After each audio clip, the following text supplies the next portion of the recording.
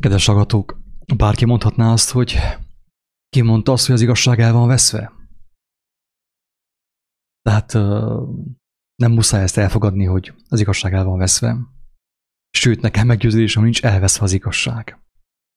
De mégis úgy tűnik, mintha el volna veszve az igazság. Hogyha az igazság nem volna elveszve, akkor a tünetek, amiket látunk a világon, látunk a saját életünkön, nem azt mutatnák, hogy valami hiányzik a mi életünkből. Hogyha az ember betegségben van, nyomorúságban van, békétlenségben van, akkor teljesen egyértelmű, hogy valami hiányzik, valami eszenciális hiányzik az ő életéből. Nekem teljes meggyőződésem, hogy az eszenciális dolog, amiről itt szó van, ami hiányzik a mi életünkből, főképp ebben a covidos világban, amiben belekerültünk egy fél éve. Tehát teljesen egyértelmű, hogy valami hiányzik, az igazság hiányzik, az eszencia, a lételemünk hiányzik, kedves hallgató. Kérdés az, hogy hol veszett el az igazság. Aki látja a Facebookon a kiírást a videó alatt, olvashatja, hogy a keresztény papok és pásztorok azért nem szólhatnak igazat, mert túl sok a befolyásos barátjuk, kiket nem sérthetnek meg. Úgy gondolom, ebben a mondatban már benne van a válasz a kérdésre, hogy hol veszett el az igazság, de persze, aki ismeri az írást, azt tudja, hogy az írás sokkal bővebben tagolja ezt a kérdést, hogy az igazság hogyan tud elveszni. Többek között úgy, kedves hallgatók, hogy egy olyan ember, aki az igazságra adja a fejét, az élet értelmének, eszenciájának, törvényének a megismerésére adja a fejét, szövetségre lépik a mindenkivel, a politikusokkal, a különböző vallású emberekkel, vezetőkkel, és mindenkinek meg akar felelni. Pál nem hiába mondta azt, hogy ha embereknek akarnék megfelelni, a Krisztusé nem lehetnék. Ezt, hogyha lefordítjuk magyarra, az úgy jön ki, hogy ha embereknek akarnék megfelelni, embereknek akarnék tetszelegni, akkor nem lehetnék az igazság gyermeke. Én sem lehetnék az igazság gyermeke. Nem mondom azt, hogy az vagyok én teljes mértékben. Félreértés ne essék. De teljesen biztos, hogyha az embernek fontosabb az ő barátja, az ő haveri gárdája, meg a család, meg az anyuka, meg az apuka, meg mindenki, nem lehet ő az igazság gyermeke. Nem szólhat ő az igazságról. Az embernek minél több földi kincse van, amiben beleértendő ugye hát a barátok, ugye, a barátok, a befolyásos emberek, ugye, akik körülvesznek, a hírességek, a sztárok, meg a földi kincsek. Nem beszélhet az ember az igazságról, mert valahányszor ő szövetséget köt egy új baráttal, akinek valamilyen földi kötözöttsége van, úgymond, akkor ő már azon kell morfondírozzon, hogy nehogy megsértsen valakit. Na látjátok, hogy miért volt szüksége az emberiségnek Krisztusra, Jézus Krisztusra, az ő jelenlétére, hogy megmutassa azt, hogy hogyan lehet egyáltalán megismerni az igazságot, bekerülni annak a belsejébe, és hogy az igazság is bekerüljön ugye a mi belsőnkben. Ő megmutatta ezt, és azt is megmutatta, hogy hogyan lehet azt megőrizni. Mert kedves barátok, kedves hallgatók, meg igazságkeresők, nagy haveri körrel, nagy baráti körrel az igazságot csak lapítani lehet. Ki lehet végezni, eltorzítani, deformálni, korruptálni, pervertálni, ha úgy tetszik. Így veszik el az igazság, kedves hallgató, mi világunkból is, hogy azon személyek, akik elméletileg az igazság hírnökei, a pásztorok, a lelkészek, a papok, szerződést kötöttek, szövetségre léptek a császárral. Van nekik is egy saját intézményük, ugye, amelyen keresztül ők hivatalosan beszedik a pénzt, és hivatalosan nem adóznak. Igen ám, de kitől kapták ők ezt az engedélyt? Gondolkozz egy picit, gondold el, hogy honnét van nekik ez az autoritásuk, ez a, mondjam azt, tehát hogy lettek ők ilyen benfentesek? Miért különbek, mint te? Miért van az, hogy ők nem kell adót fizessenek? És pofátlanul sok pénzt bevehetnek? Úgy, kedves hallgató, hogy vannak nekik olyan barátaik, úgymond. Az államhatalom az ő barátjuk. És az államhatalom fogja megmondani, hogy ők hogyan kell prédikáljanak. hogy el kell küldjék az embereket szavazni. Miért van az, hogy én senkit nem küldök szavazni? Miért van az, hogy én azt mondom, hogy mi azt mondjuk egészen pontosan Levikével is, akik ugye erről beszélgetünk, hogy ne menjél szavazni. Szavaz életedben egyszer és többet soha nem kell szavaz. Ha te jól szavazol mostan, akkor többet soha nem kell szavaz. Nem fogsz te embereket felhatalmazni, hogy helyetted gondolkozzanak és döntsenek. Jézus azt mondja, hogy dicséretet emberektől nem fogadok el. Ne is próbálkozzatok, hagyjátok abba, ott, ahol vagytok, ott álljátok meg. Ne dicsérgessetek engemet. Azt sem fogadom el, hogyha dicsértek. Azt sem fogom elfogadni, hogyha kárhoztattok, vagy átkoztok, vagy kötekedtek velem. Semmit nem fogok elfogadni. Ezért is, amikor valaki jön itt a véleményével nekem a Facebookon, a YouTube-on, én nem akarok kevékedni, kedves hallgatók. De én próbálom letenni az életemet teljes mértékben, mert tudom, hogy előbb-utóbb úgy is le kell tegyem ezt a rohadtat, ezt a rothadót. Le kell tegyem ezt a bűzlőt előbb vagy utóbb. És úgy döntöttem, hogy leteszem inkább előbb, mint utóbb. Én nem azért próbálom letenni az életemet, hogy mi ketten haverkedjünk, hogy te oda gyere hozzám, hogy én a te kedved szerint fogalmazzak, hogy fogalmazzak át dolgokat. Ilyet nem tehetek, kedves hallgató, mert akkor nem fogsz megmenekülni. Ez a lényeg, hogy aki az igazságra adja a fejét, nem köt kompromisszumot senkivel, és nem fog az ő barátja kedvéért másképp fogalmazni. Az anyuci meg az apuci kedvét, a feleség kedvéért, pontosan, mint Ádám, nem fog ő másképp fogalmazni. De így bukik el az igazság, kedves hallgatók. Úgy bukik el, hogy az ember belemegy a kompromisszumokba. Kezdi félteni a földi kincseit. Jaj, nem akarom elveszíteni a feleségemet, a férjemet, a gyermekemet, a jó gyermekkori barátomat. Vesszen minden, kedves hallgatók. Mert sokkal értékesebbet, sokkal nagyobb kincset kapsz annál. Feltéve, hogyha veszni hagysz mindent. Pál is ezt tette, az apostolok ezt tették, mindent veszni hagytak. Mindent. És megnyerték a mindenséget. Mert az, amit az Úristen felkínál számukra, az ember számára, az a mindenség maga. De az nem fog úgy menni, hogy én mindenkivel összefekszek, mint egy kurva, a polgármesterrel, a nem tudom milyen képviselővel, a papbácsival, meg a papbácsinak a keresztanyjával, és mindenkivel összefekszek. Ez nem fog így működni, kedves hallgatók. És így bukik el az igazság. Hogy a pap úgy kell beszélni a templomban, hogy mindenkinek megfeleljen. Hogy mindenki egyformán jól tudjon alukálni a templomban. Ez itt van az, hogy bizonyos katolikus templomokban szó szerint horkolnak az emberek. Én is hallottam ilyent. Annyira unalmas volt a prédikáció, és a zene meg minden, annyira egyértelműen mutatta azt, hogy az embereket bealtatják. Az emberek horkoltak a prédikáció alatt. Őrültség, kedves hallgató, őrültség. Gondolkodj el, ha ezt hallod, jól gondolkodj el, hogy hova mész te igazságért. Milyen templomba, milyen gyülekezetbe, milyen szektába, milyen szervezetbe, milyen mozgalomba mész te igazságért. És hány emberrel kell, úgymond paráználkodjál. Hány szellemiséggel kell összefeküdjél, kurvuljál, ahhoz, hogy úgymond igazságról beszélhess. Kedves barátok, elnézést, senki, nincs nekem barátom, nem kell nekem barát. Elnézést, tényleg. Senkit nem akarok megsérteni, nem tudom, hogy honnan jön az biztos egy ilyen zsigerezés. Nincs nekem barátom, nem kell nekem egyetlen egy barát sem.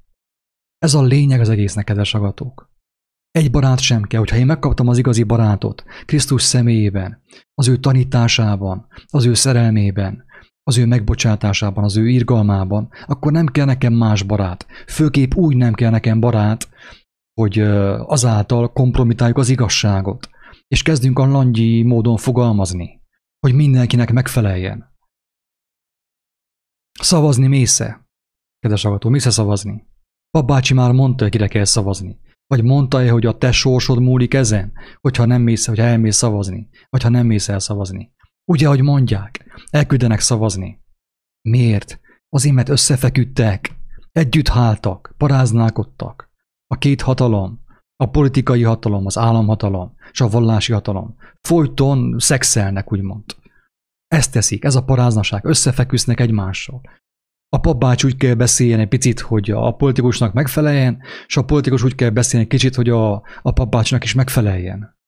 És akkor most már egyúttal fel is olvasnám azt a kiírás, kedves hallgatók, amit az előbb tettem ki a Facebookra.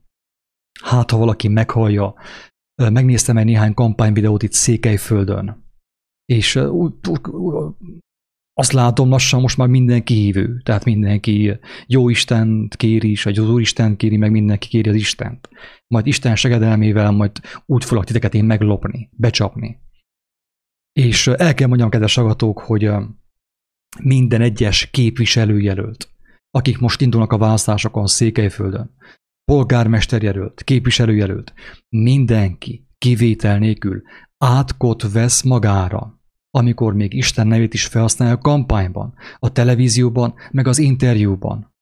Amikor az ember felhasználja egy olyan Istennek a nevét, akit ő nem is ismer, de nem csupán, hogy nem ismeri, nem is akarja megismerni, az ilyen ember átkot vesz magára.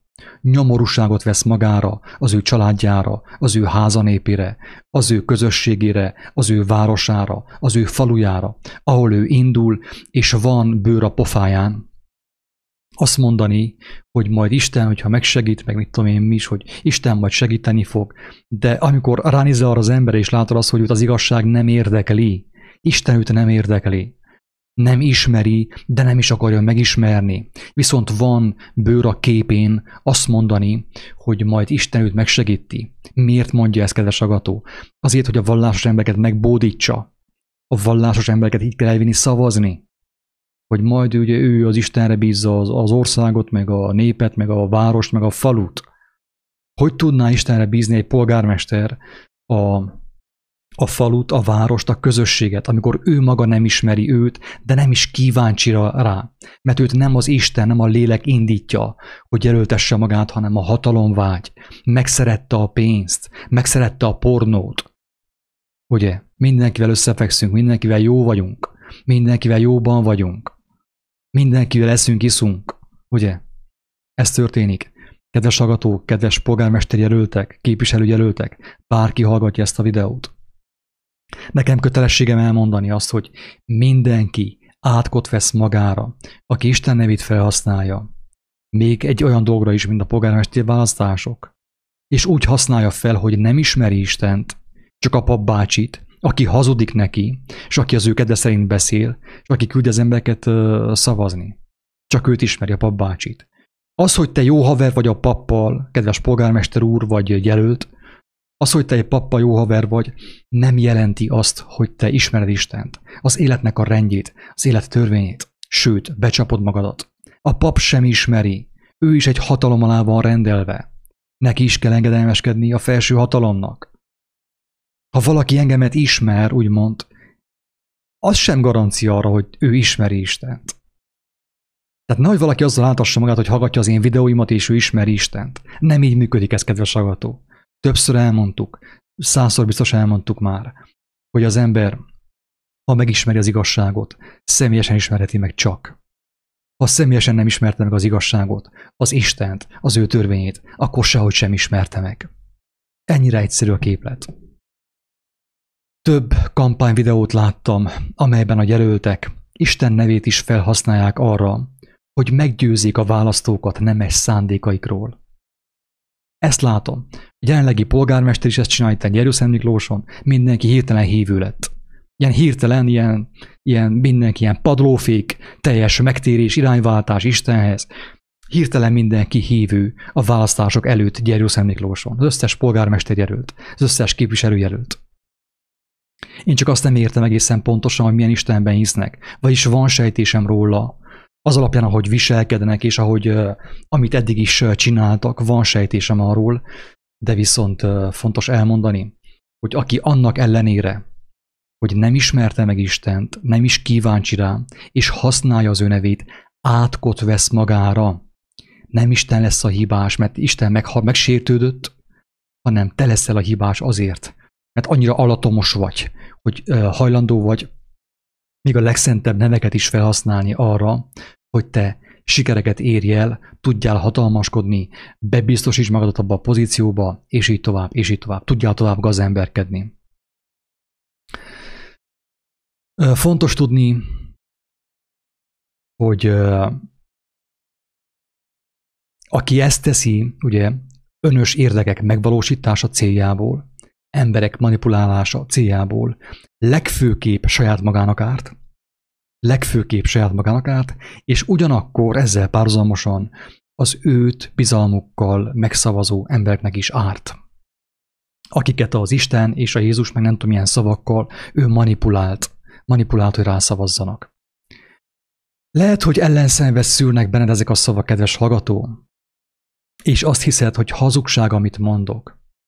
De ne feledd, hogy a kijelentés mellett az élő Isten bizonyságot fog tenni az összes érintett személy életében.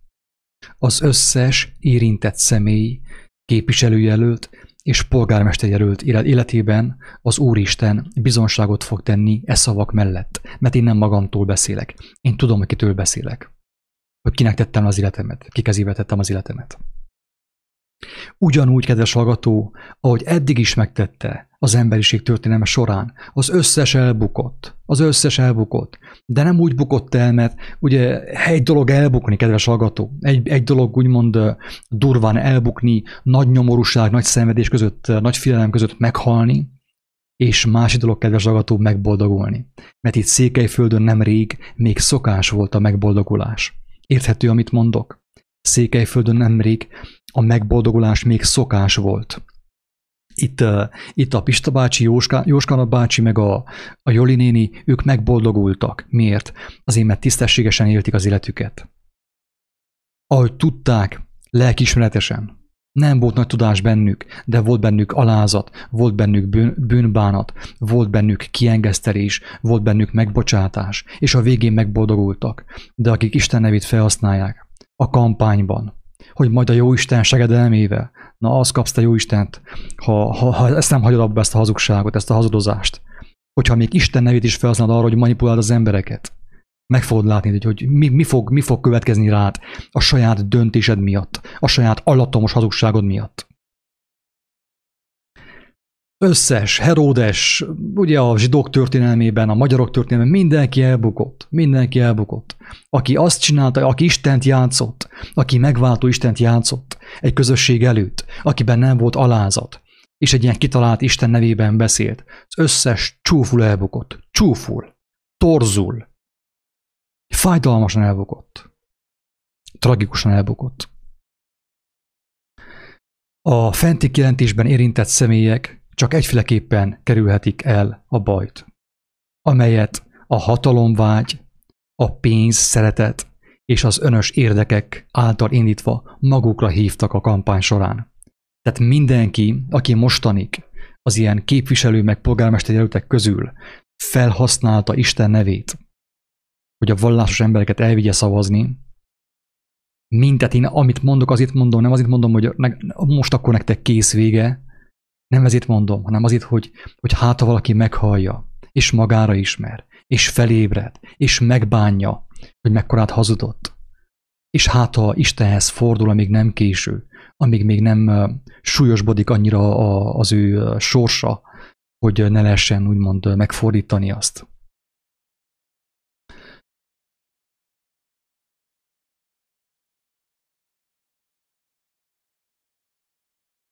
Tehát a fenti kijelentést ugye az, hogy az ember átkot hoz magára, hogyha Isten nevében manipulálja az embereket hazugságokkal, csak egyféleképpen kerülheti el a bajt, amelyet a hatalomvágy, a pénz, szeretet és az önös érdekek által indítva magukra hívtak a kampány során. Úgy lehet a bajt elkerülni, kedves polgármester úr, képviselőjelöltek, hogy megismerik azt, akinek a nevét felhasználták a kampányban. Úgy fogod tudni elkerülni azt a bajt, amit a hazugság révén magadra hívtál, hogy megismered azt, akinek a nevét felhasználtad a kampányban. Majd az ő vezetésével, bölcsességével, oltalmával teszel mindent a településért, mindent. És minden emberi tanács, vélemény fölé helyezed az ő kijelentett szavát, amelyről bizonyságot tesz a keresztények Bibliája. Ez az egyedüli módja annak, hogy elkerült azt a nyomorúságot, amit magadra hívtál, mert te hívtad ezt magadra. azáltal, hogy volt képed felhasználni még Isten nevét is a kampányban. Ha nem így fognak cselekedni a polgármesterek vagy a képviselők, eljön rájuk a nyomorúság. Nem tudják elkerülni. Mert az élet, Isten adta rendje nem hagyja büntetlenül, ha valaki Isten nevében cselekszik olyan dolgokat, amelyek az élet törvényei ellen mennek. Márpedig ezt teszik. Kedves hallgatók, nagyon sokan ezt teszik. Isten nevében cselekednek, ugye, cselekednek életellenes dolgokat. Még a keresztény templomokban is, ahol igencsak megcsonkítja és megcsonkítják és megfaragják ugye a templomokban, a gyülekezetekben Krisztus tanítását, még ott is elmondják, hogy Isten nevét hiába ne vedd. Még ott is figyelmeztetve van a polgármester, a hamis ambíciótól fűtött jelölt, képviselő és polgármester jelölt, tanácsos jelölt. Még ott is figyelmeztetve van, hogy Isten nevét hiába ne vedd, mégis megteszik. Mégis megteszik. Ennek ellenére ebben a világban már semmi sem szent. Ez van, ezt látjuk. Az Isten szó egy vallásos közhely lett a vallásos tömegek megnyerésére, manipulálására. De tudnotok kell, kedves jelöltek és választók, hogy ez egy nagyon veszélyes játék, amelyben nem csak az Isten nevét hiába vevő polgármester és képviselőjelöltek vállalnak bűnrészességet, hanem a választók is, akik elutasítván az életet adó bölcsességet bedőlnek a hamis, fülnek tetsző ígéretekkel. Azoknak a hazug szózatoknak dőlnek be, amelyek még Isten nevét sem félnek felhasználni céljaik elérése érdekében. Ezek kemény gondolatok, kedves hallgatók, de szeretném hangsúlyozni, hogy senki ne higgye, senki ne gondolja, hogy meg akarok én bántani valakit ezekkel a szavakkal. Sőt, ellenkezőleg, amit mondtam, féltő szeretettel mondtam, az érintettek lelkének békéért és biztonságáért. Tudjuk jól, kedves embertársak, hogy a testnek nincs semmi garanciája arra, hogy holnap reggel is fel fog kelni az ágyból. Ilyen a mi életünk, mint hogy a Biblia írja, mint a fűszál, amelyet lekaszálnak. Ma még magabiztos vagy, mert tele vagy pénzzel, meg hírnévvel, mindenki veregeti a válladat, ma még magabiztos vagy, és holnap reggel már nem fogsz felkelni. A tested az ágyban marad, és ki van hűlve. Nincs semmi garanciád arra, hogy ez nem fog veled megtörténni. Csupán egyetlen érték van ezen a világon, amit megtarthatunk. Kérlek, vigyázz a lelkedre. Kérlek, vigyázz a lelkedre.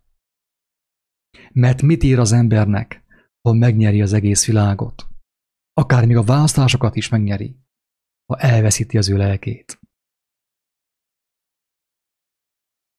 Ne engedd, hogy az igazság elbukjon. Sajnos, ha valaki ilyen hamis ambíciótól fütve elmegy, tehát jelölteti magát polgármesternek vagy képviselőnek, az ember nem tudja már megúszni, hogy ne kössön kompromisszumokat, ne feküdjön össze mindenféle szellemiséggel, mindenféle elképzeléssel, ne kerüljön bele korrupcióba például. Ezt nagyon nehéz elkerülni. De tudjuk jól, hogy a történelem folyamán is voltak olyan királyok, olyan vezetők, akik ismerték az Úristent, és az ő oltalmában voltak. Tehát egy szó mint száz, ha valaki az igazságra kíváncsi, az ne feledje, hogy Jézus azt mondja, hogy aki nem hagyja el az anyját, apját, férjét, feleségét, gyermekeit, és nem gyűlöli meg még a saját lelkét is, nem méltó arra, hogy megismerje őt, hogy kövesse őt. Ezzel szemben a mai vezetők, a politikai vezetőkről ne is beszéljünk, de még a szakrális vezetők, ugye, mert a papok elvileg ők szakrális vezetők. Ők felszentelt vezetők, ugye? Az embereket a lelkiség, a lelkiségre kéne tereljék. De még hogyha ők is összefeküsznek mindenkivel, ha ők is tele vannak haverokkal, meg barátokkal, akiknek meg kell felelni a prédikációban, mi lesz a közösséggel? Mi lesz az emberiséggel? Kedves hallgatók! Erre mondja Jézus azt, hogy ezek az emberek nem fognak bemenni Isten országába. A megalkuvás, a kompromisszumok, mert inkább szeretik az emberek dicséretét, mint Isten dicséretét, ezért nem fognak bemenni ők a mennyek országába. De aki be akarna menni, őket sem bocsátják be, őket sem engedik be, mert elhitetik velük, hogy ők azok a személyek, a felhatalmazott személyek, akik által az emberek megismerhetik Istennek a jóságát, az ő szeretetét.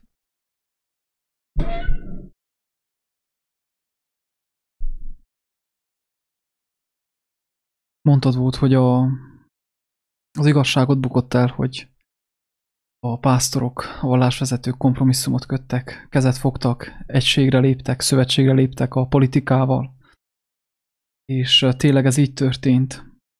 Felolvasnám még egyszer azt a részt, amit a napokban már felolvastunk és beszéltünk róla. Mégpedig azt, amikor Pétertől templomadót kértek. Péter azonnal ugrott, hogy fizesse ki a templomadót, de Jézus közbeszólt. És azt kérdezte Pétertől, hogy mit gondolsz, Péter?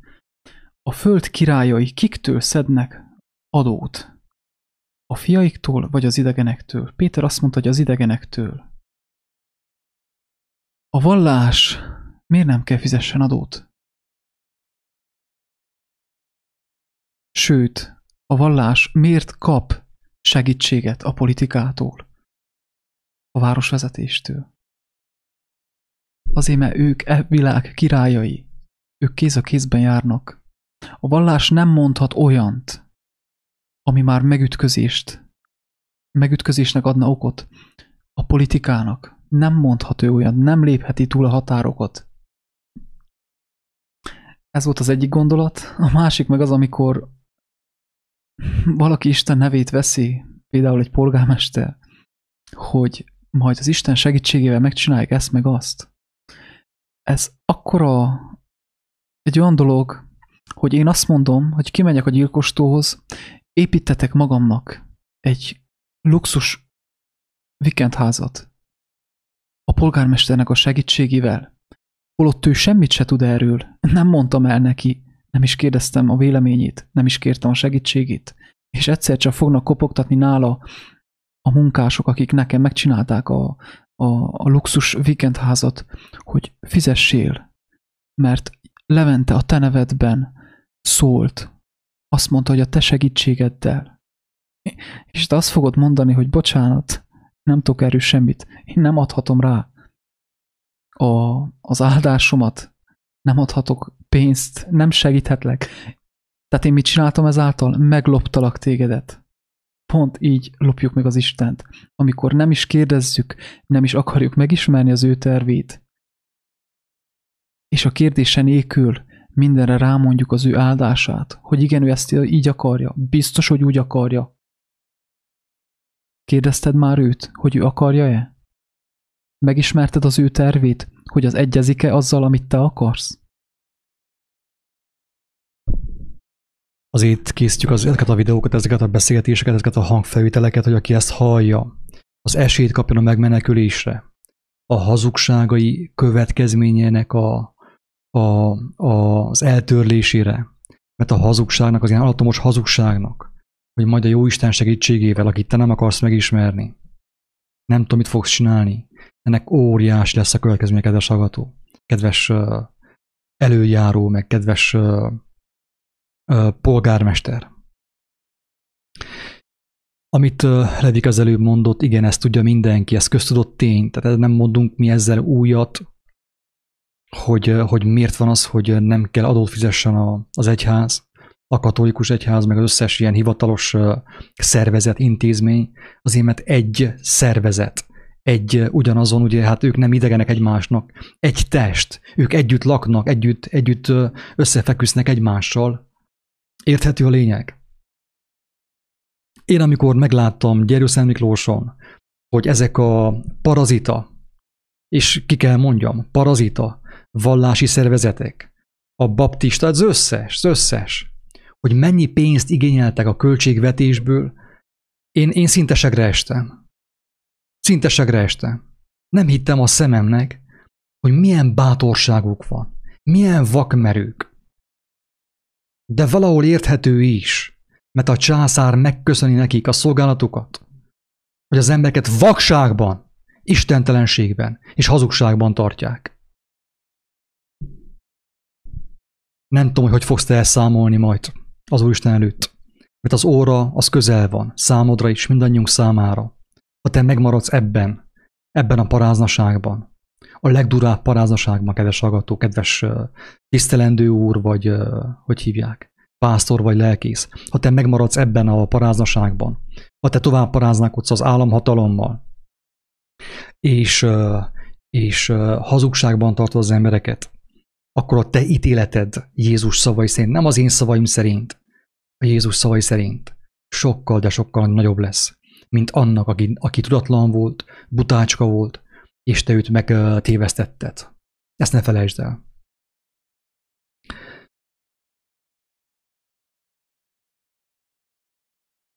Az igazság egyébként, kedves hallgató, nincs elveszve, sőt, mi arról beszélünk, arról prédikálunk, hogy egyfolytában az igazság élő és ható.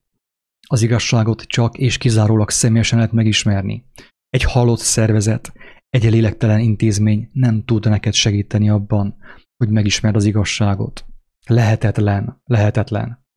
Az igazságot úgy fogod te megismerni, ha még mostanig nem találkoztál vele, hogy mint gyermek, mint megtört szívű ember, akit megtört a világ hazugsága, alatomossága, gonoszsága. Istenhez kiáltasz, torkod és szíved szakadtából. Hallani fogod az ő életre hívó szavát. Érteni fogod az igazságot. Még a Bibliát is meg fogod érteni, mert különben nem érted. Különben csak azt érted, amit mondanak ott a mikrofonban, a templomban, meg a gyülekezetben. Ami kompromitált, megfertőzött igazság. Ilyen rész evangélium. Ilyen mézes, mázas, ilyen cukormázas, megkent evangélium. Ami se nem oszt, se nem szoroz. Ami összhangban van az államhatalommal. Összhangban van a világi gondolkodással, a testi gondolkodással, a pénz alapú, pénzcentrikus gondolkodással. Ilyen evangéliumot hirdetnek a papok. Nem azt mondom, hogy nincs igazság a szavaikban, persze van igazság. Ők is azt csinálják. Felhasználják a szent kijelentést, amiért a legdrágább vérrel fizettek, hogy gonoszságot csinálnak belőle, és az embereket megtéveszik a langyosságban, a lagymatagságban, az istentelenségben, a hazugságban, az emberkövetésben tartsák. Ki fog megmenteni téged? Őszintén. Az igazság nincs elveszve. Az igazság élő és ható. Próbálták megölni 2000 évvel ezelőtt. Az, ami történt, az a hatalmas csoda, hogy Jézus testét nem hagyta az Úristen a halálban. Az azért történt, hogy azáltal is szemléltesse veled és velem, mindannyiunkkal, hogy az igazságot nem lehet megölni. Előbb-utóbb mindig a felszínre kerül. Sőt, az igazság fogja elpusztítani, az igazság kijelentése által, az igazság törvény által, az élet törvény által minden el fog pusztulni, ami nem fogadta be magába az élet törvényét. Tehát nincs elveszve az igazság, az van, élő és ható, feltámad, most is él. Mindenki számára él, aki azt nem bízza emberekre. Aki nem bíz meg másokat, hogy helyette gondolkodjanak, és helyette döntsenek fontos, létfontosságú kérdésekben. Isten áldjon mindenkit. Sziasztok!